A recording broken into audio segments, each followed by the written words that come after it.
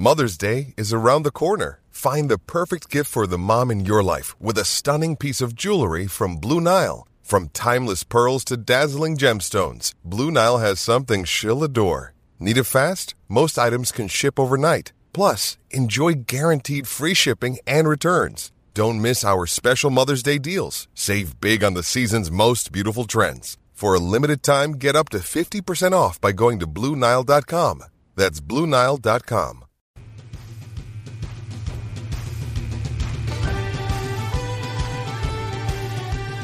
Welcome to Irish Illustrated Insider, brought to you by IrishIllustrated.com. Tim Priestley with Pete Sampson, Tim O'Malley. It's Monday, February 5th, and it's signing week on February 7th. A little anticlimactic compared to previous years with 21 players already signed. But Notre Dame's certainly in on at least 5 guys that we think will sign with Notre Dame and a few others. And so they will exceed the 25 limit. 7 of those freshmen are early entry and will be participating in spring practice coming up here shortly.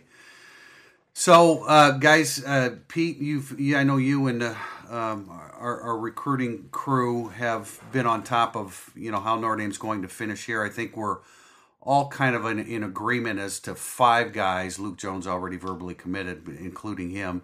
5 guys that will ultimately end up with Notre Dame. Yeah, I'd say 5 is the minimum. Like, that's the floor of expectations, where you would get Derek Eason, the defensive end from the East Coast, who's committed to North Carolina State. Sebo Flemister, technically a Georgia Tech commitment, a running back, but he should flip to Notre Dame. Lawrence Keys, the wide receiver from New Orleans area, he's uncommitted. Probably the guy that I'm least confident about, just because he should be in this class. It's just his recruitment is a little bit weird. Yeah. And it seems like it's stretched out longer than we anticipated. Yeah, I get some weird Deontay Greenberry vibes just because he took a visit to SMU. He's not going to flip to SMU. I mean, come on. So that, and then DJ Brown, who I think makes the most sense of all of them. Now a former Virginia commitment. So it's like if you just get those 4 guys to go with Luke Jones, then you're sitting at 26 commitments. And then really, I don't want to say make or break, but if Nicholas Petit-Frere ends up in this class, the entire class looks different to me. Yeah, especially with him, signing on signing day, when I think most people are pessimistic about that, and rightfully so. Well, of those first 5 that we mentioned, Lawrence Keys is the best player there. Yes. And joins Braden Lindsey and Kevin Austin at receiver, give Notre Dame and Micah Jones, who definitely improved his senior year. I mean, that's a really dynamic wide receiver core. And he's the only one here now that helps him. Yeah, considering all the openings at wide receiver auditioning, it's open auditions with Claypool out and everybody leaving. I don't expect him. I think we all agree Kevin Austin. He's big time. To make the biggest impact, but it certainly helps Jones that he's here. I think Lawrence Keys is big time. He's just very small, and those guys don't normally get rated quite as high because of their size. But Derek Eason's a bit of a stretch, but I think he's a tough physical kid, so it's the kind of kid you take now. Obviously, Flemister. You need a running back, and I wrote this the other day. I've seen more kids this year that dramatically improved from junior to senior year than I think at any other time that I can remember, and Flemister is on that list. He's a different back from when he was a junior. Committed to Georgia Southern. I mean, that's the kind of improvement we're talking about. Yeah, exactly. DJ Brown again, I think, is a guy that it's obvious to me that he did some work in lower body strength. Just getting a lot stronger and a lot more explosive. And I could probably name another 6 guys that I watched this year. Not everybody that Notre Dame got. Julius Ervin, they're not going to get him. He made a significant improvement to make himself a legitimate cornerback prospect as a senior, as opposed to just in name only as a junior. Yeah, it's Eason. You watch tape of him.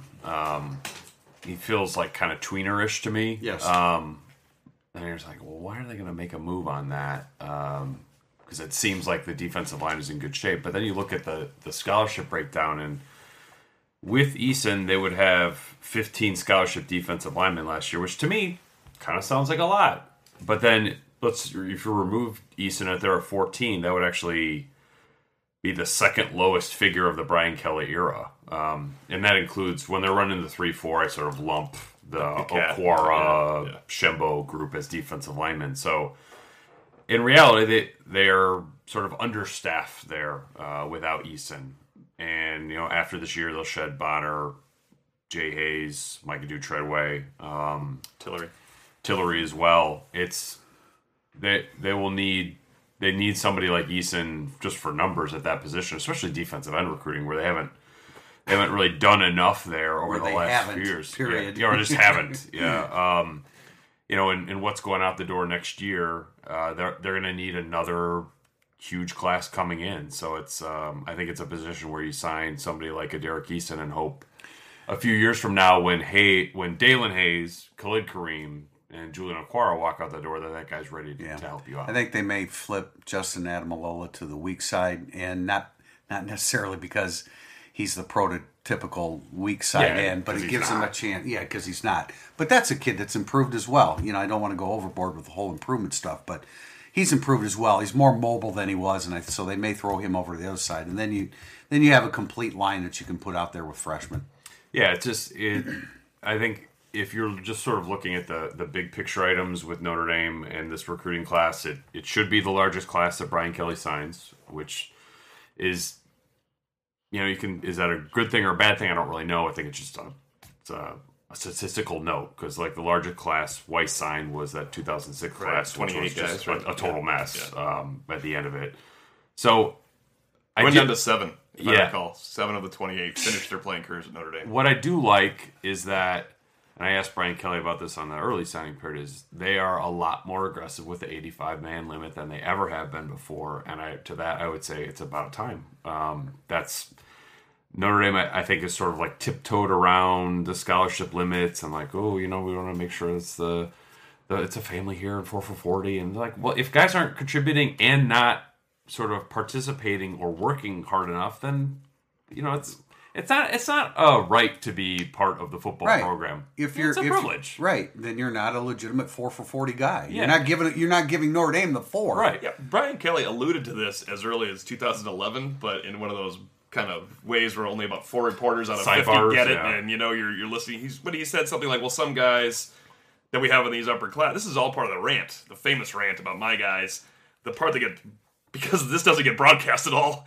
He said some guys, especially the juniors and seniors, just like to wear that gold helmet and run out of the tunnel. I mean, he's alluding to guys I want to get the hell off my team. Right. But we all took it as the crazy part when he said you can see which guys are mine, and of course everybody ran with that. And that's Priester's fault for grilling him on it. I didn't even realize what the hell I was asking. I certainly didn't realize we were going to get any kind of answer like that. Well, no, it was unnecessary. For good reason. Although when he answered, we're all kind of like, our eyes are all shifting around, looking at each other like, who's going to be the first one to get to their laptop to write this up? Yeah. That was a hoot. I think in terms of handicapping Notre Dame's position with the 4 guys that are not in the Eason, Sebo, Flemister, Keys, Brown group, Nicholas Petit-Frere, I think that's a Notre Dame or Florida decision. I think Ohio State is sort of hanging around the fringes there as well. Talking to people around Florida, they're not really sure. Talking to people around Notre Dame, they're not really sure. This is a guy who did not give a damn thing away in his entire recruitment, because I just don't think he had a thing to give away until basically now, and he's not talking to anybody. He got started on his recruitment very, very late in the game. The Heastan departure hurt Notre Dame, but the entire staff departure hurt Florida. And with Ohio State, the sort of local connection there, because he's from Tampa, was Greg Schiano, who had connections with Tampa. Well, he's leaving to go to the Patriots. So it's a really difficult one to read. Jarrett Patterson's Notre Dame or UCLA. My money would be on UCLA. Solomon Tuliaupupu, I think, is definitely going to USC. And then Noah Boykin is the last guy. He was coming to Notre Dame about a month and a half ago, then got cold feet. Tariq Bracy took that spot. That spot's still there if he wants it. I think Notre Dame would take him and love to take him. But I would put my money on Florida for him. And so in order of probability of going to Notre Dame, Patterson would be number one. I would put Cheat Frere 1. You would put him 1. I was going to put him 2. Yeah. I say, you could make an argument for Patterson 1. Yeah. And then Boykin would definitely be 3, and Tulipupo, you could put him 4 or not list him. Up to you. Either way, he's not coming on our day. Yeah, your choice. Just to wrap up some news from the football program before getting into hoops. Terry Joseph officially announced as safeties coach. I think it's a good hire. I like the experience that he has. I mean, if all you can do is judge hires off where they've worked it before, I would say this was a pretty good hire because he's worked at Tennessee, Texas A&M, Nebraska, connections at LSU, was at North Carolina last year.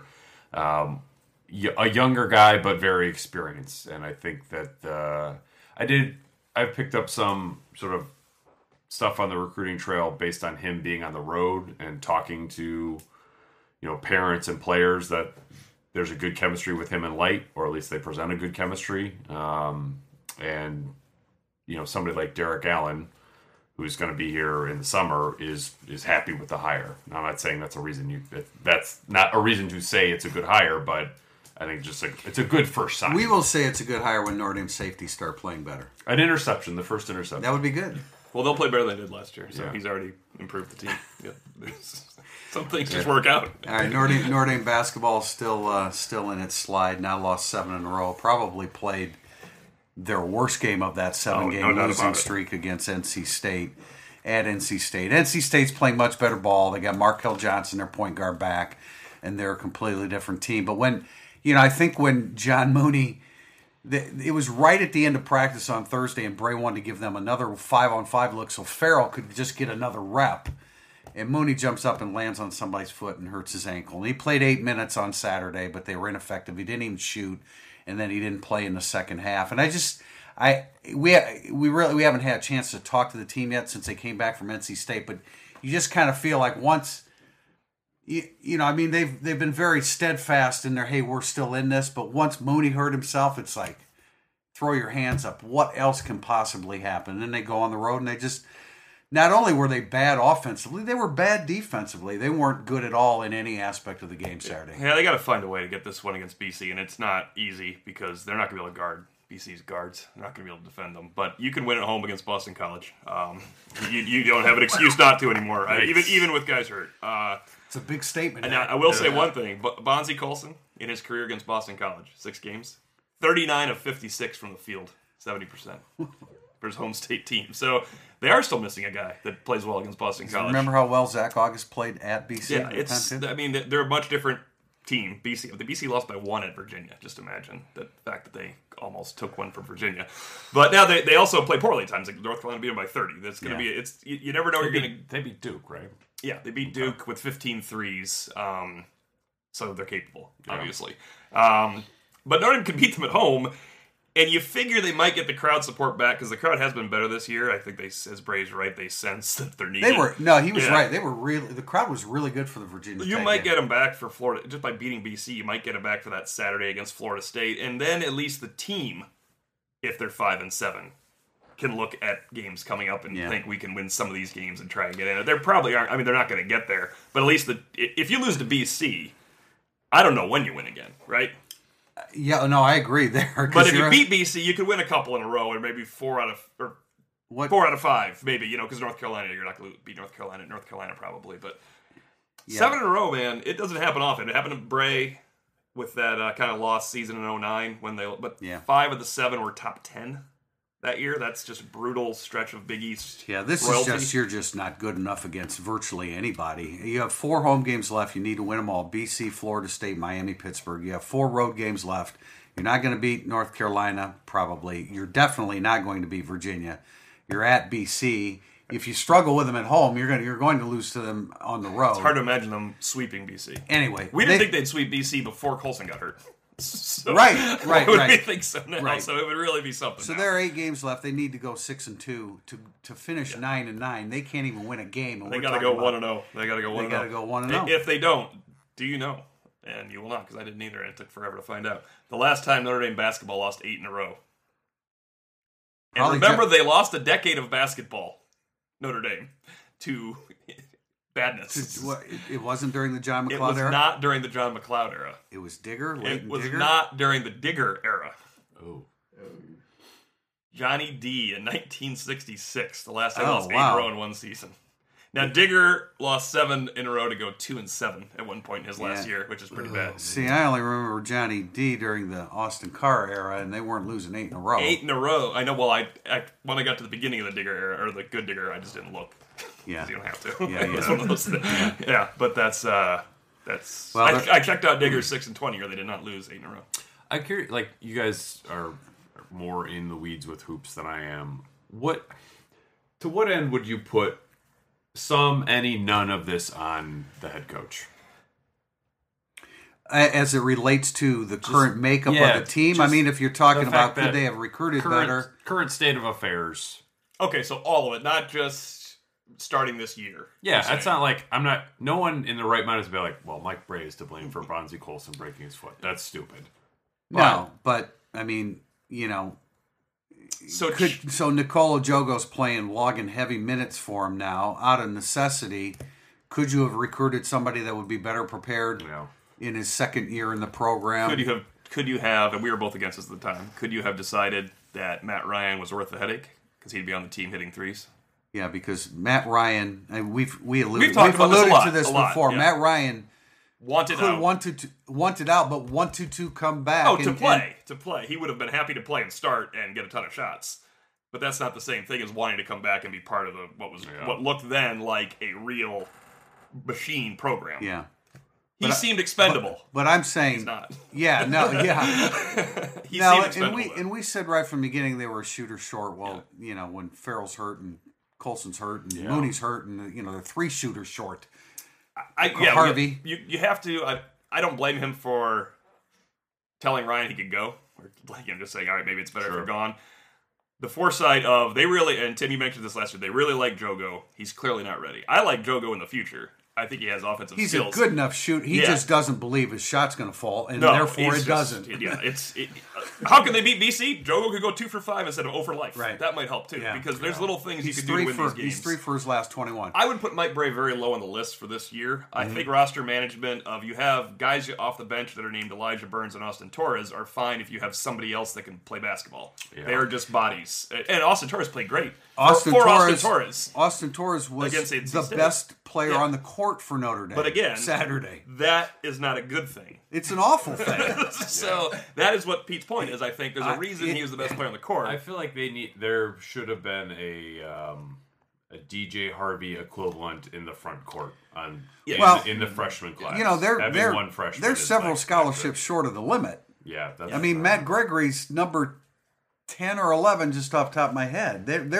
He always functions with less scholarships because the Matt Ryan type situation. He doesn't like that. It makes him uncomfortable, and so he's avoided that. But when the injuries stack up like they have this year, and you have 7 Matt Gregory is now the 8th healthy scholarship player. Yeah, do you go as high as you say it's 10% roster management by Bray, or do you just think, well, would this conversation ever come up ever if Bonzie Colson didn't break his foot? So that's and Matt Farrell. It probably wouldn't. It'd still be a shooter short. Yeah, they wouldn't be going to the tournament. And TJ Gibbs would, instead of logging 44 minutes a game, would be at 37, which is still not so some of it situation. Now let's spin it to the players though too. As I said, you could hit a tip in to beat North Carolina that you practiced for your whole life.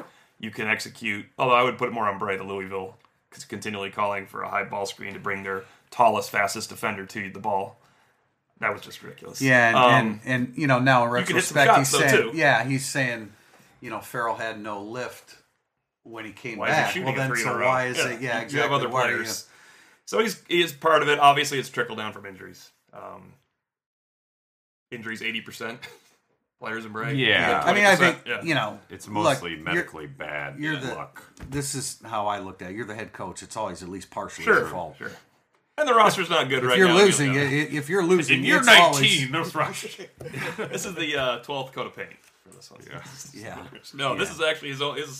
I mean, it's a little mini reboot for next year because they have plenty of talent coming in. And it's just there is no silver lining though because they are losing this year had a first-team All-American and a second or third-team All-ACC point guard, and it's going to turn into and next year, I mean, any way you look at it, next year's a huge transition year, and the majority of those freshmen have to play.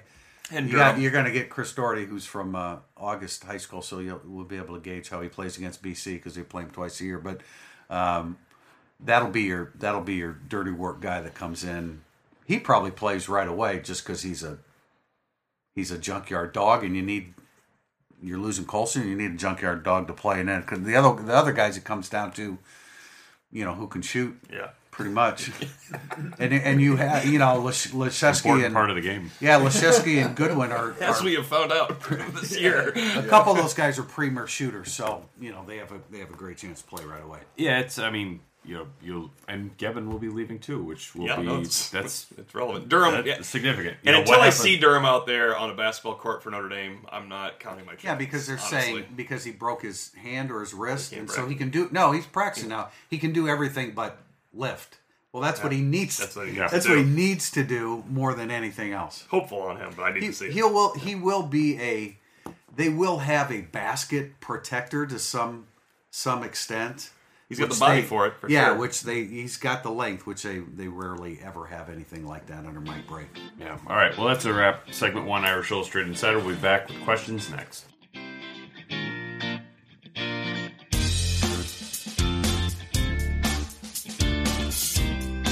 Welcome back to Burning Up the Boards. Our first question from CMU Pens fan. I got that one right, finally. Yeah. If Chase Claypool's healthy for the start of the year, the starting 3 wide receivers for Notre Dame are Claypool, Boykin, and fill in the blank. Young. That's mine too. Yeah, but I'm not sure that it's going to be Boykin and Claypool. Like I feel like those guys might end up log jammed at the same position. So I could see them opening things up and it being more like Claypool, Young, and Fink, instead of 2 guys who with more similar skill sets like Boykin and Claypool. I don't think Chip Long's a Chris Fink guy. I mean, didn't you kind of get that impression this year? I mean, he barely played in the second half of the season. So so that's what I think. Well, Michael Young's my answer as well. I mean, the guy that made a play in the bowl game the last time they played found a seam in the back of the end zone and had the quarterback rolling to his left and made a play. He was my answer in August. We liked him a lot from what we'd seen of him at mainly at Culver, I guess. But I guess you're right, Pete. But I mean, playing experience, Claypool certainly has the most now in that group, and Boykin is. I guess Boykin. No, heck, Fink is the most has the most playing experience there probably, but. I don't think Chip Long's going to go. He's going to go bigger before he's going to go smaller. And I think Claypool, I know they're the same body type, but Claypool's a really good athlete. Claypool's got speed that you want at the position there, I think. And Boykin is just you assume he's going to have a good spring and become a kind of leader of the position by default. I mean, with that big play, he's a smart kid. He's big. He's confident, obviously, now. And as long as he continues to progress, I would pencil those guys in, too. Now, I think penciling in starting wide receivers is irrelevant in nowadays. Yeah, I mean, maybe there's so many guys. Maybe it's a freshman. Maybe it's one of the freshmen.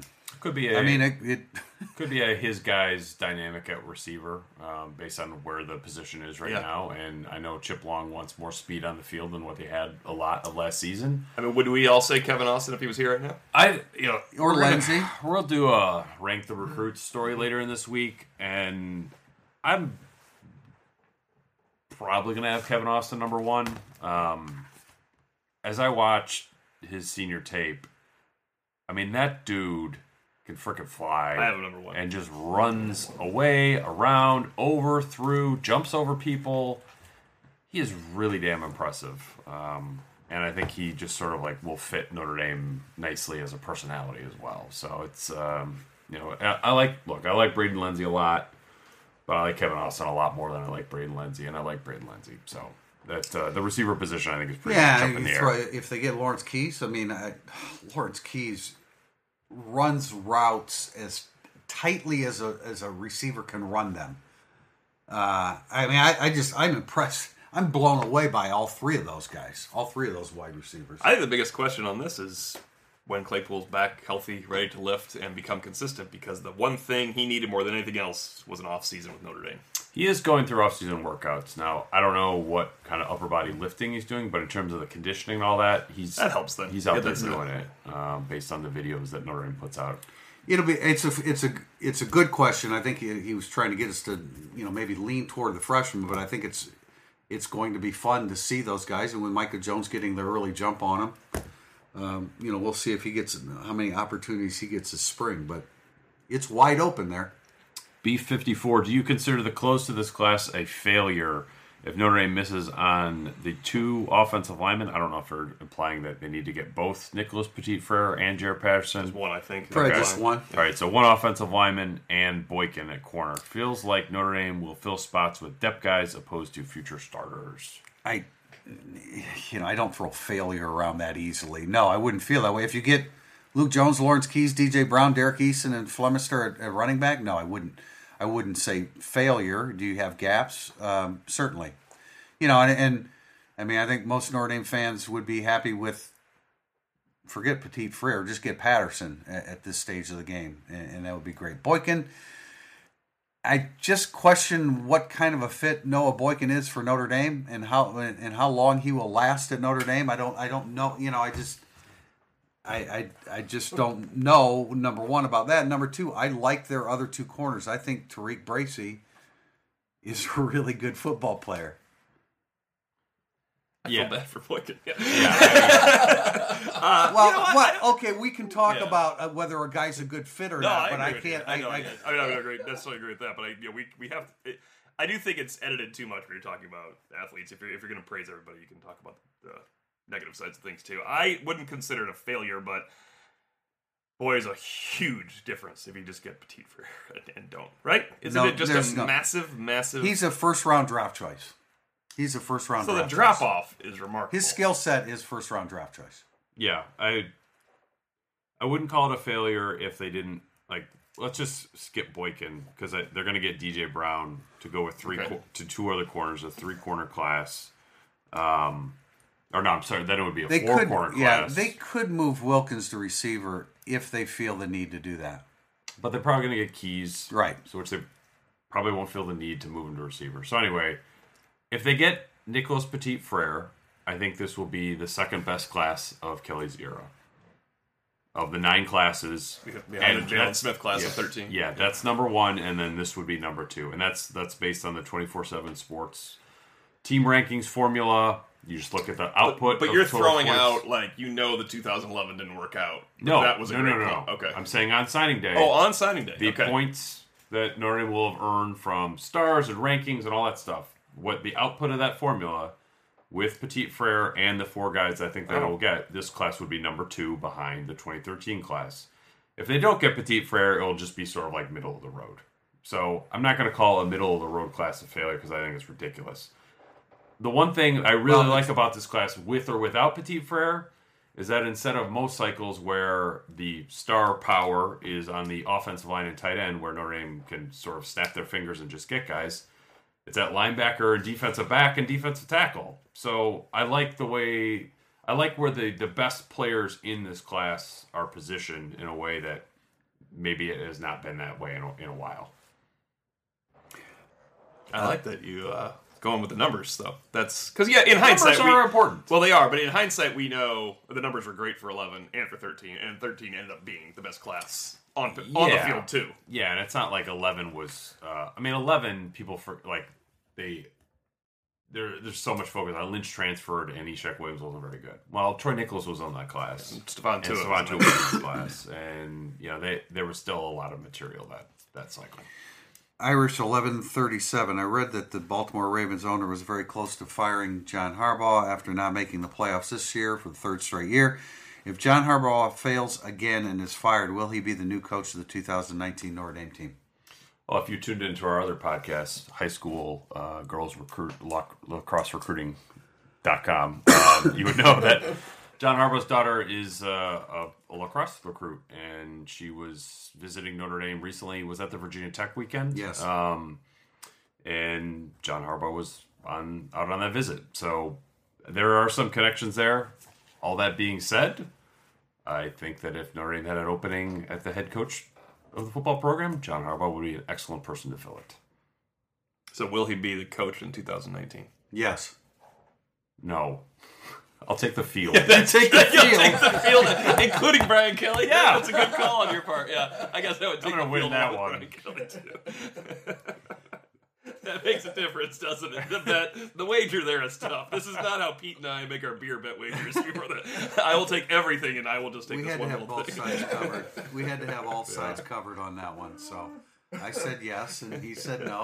I think I would owe you 25 beers to just one. Yeah, this is part of the wagers. I think that's a tough one. It's not. The concept is not foreign to us. Let's just say that. No, and I think that. Even though when Brian Kelly was hired and Jack Swarbrick said, I think his first priority was sitting college head coach, I would not disqualify somebody like John Harbaugh because of that. He's been a position coach in college, and one of the things I love about his resume is he's coached, I think, on both sides of the ball, and he's been a special teams coach. I also like the Super Bowl championship part of his resume as opposed to, MAC title and then on to the Big East or whatever they were that year. Just pointing out. Her loyal son, in light of Tom Brady's 505-yard, 3-touchdown performance Sunday night, what is the most impressive performance you've seen by Notre Dame quarterback in a losing effort? This is right up my alley. I'll wait for you guys. Most impressive performance. Yeah, Pete, you start because you're going to do this millennium, right? Jeez. And I'm going to go way back. Losing effort. I can give you some fodder if you want. You know, I would say,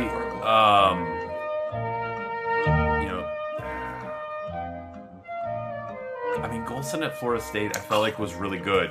I think that's probably where I would go. I'm sure that I'm missing like a Brady Quinn performance here or there, but I don't think that I am because when they lost by a lot. Like even the USC game in 2005, I'm not sure that he was awesome. Just to go from modern. So the Kelly era, there's only two options. I'm telling you, man, when they lose, the quarterback does not play well. So Golson, considering the opponent at Florida State, 23-game winning streak, 313 yards or whatever he threw. He did throw one pick with 3 touchdowns. He had a touchdown called back. He threw another pick at the end of the game that actually wasn't a pick. Jalen Ramsey was 7 yards out of bounds. Oh, God, that throw to Robinson in the end zone over Ramsey was freaking he had a awesome. Great day. The only other one, and you probably disqualify him because he fumbled in the red zone, was Kaiser beat Stanford. And Kaiser ran for 128 yards and passed for 250 yards in that game. I would go Florida State defense over that Stanford defense. That's why I say Golson. In the Weiss era, Jimmy Clausen was great in 4 of the 6 losses. You probably want to give Golden Tate credit for his 5 touchdown, 0 interception effort against Stanford. That was Clausen in a losing effort. Mm-hmm. He was really good against Michigan. You guys remember the game in Ann Arbor? 3 touchdowns, including the game winner. That was a good one. So Brady Quinn, the Michigan State game. Now, he might get disqualified in 2005 because he throws an interception touchdown. Yeah. But he threw 467 yards and 5 touchdowns in a loss. The overtime loss at home. I think an interception touchdown knocks you out of the running, right? That's like you can't say the best when that goes. Yeah, I guess. That's an awfully good game. The other team has to ultimately prove to be good. Yeah, that's why Florida State is a good one on there. Yeah. But there are not many, and I want to tell you, man, I was thinking about it. In Rick Meyer's 7 losses, really bad in 5 or 6 of them. Yeah. Tony Rice only had 3 losses, and they're 2 of the greatest teams ever, but they were bad. Well, I still stand by. This is off the topic, the subject here. I still stand by Jimmy Clausen's last season as the best I've seen a Notre Dame quarterback play throughout an entire season. His accuracy was just off the chart, tremendous. He was great in 4 of the 6 losses. Like Pittsburgh, he was fine, and they were just lousy. Okay, well I'll be the way back machine guy here and go to. Are you just doing Theismann for the record? Yeah. I mean, he was brilliant. He threw for 526 yards. It was in the rain at USC, where Notre Dame never won at that stage of the rivalry. But it is the record for passing yards at Notre Dame. Yeah, that's before 98.9% of the people listening to this. So he's still in the record books, though. Yeah, he is. And Golson's a really good call by Pete because I was thinking of all the losses. Man, Notre Dame's quarterbacks in the Brian Kelly era, when they lose, do not play well. It's ugly. They either play bad or average. Yeah. Golson was pretty good. I mean, you could say, was he pretty good when they lose to Northwestern at home? Is that possible? Just because your stats are okay? It's not. No. So really, they don't play well when they lose at quarterback. The quarterbacks don't play well when they lose in this era. It's a quarterback-driven offense. Yeah, because it's like even Kaiser at Clemson. It's like you're not going to say he was great. He had a really good half. Yeah, and I think you adjust expectations about, well, this is his first road start. This guy's amazing. Yeah. And it's in a hurricane. Another monsoon game. Yeah. So yeah, I'll go Golson, Florida State. So now RPOs, which we talked about a lot when in the preseason, but we knew everything. And then we never saw them during the season. Oh, they tried to run them because the quarterback couldn't execute them. But RPOs are now that's national jargon because we saw it in the Super Bowl.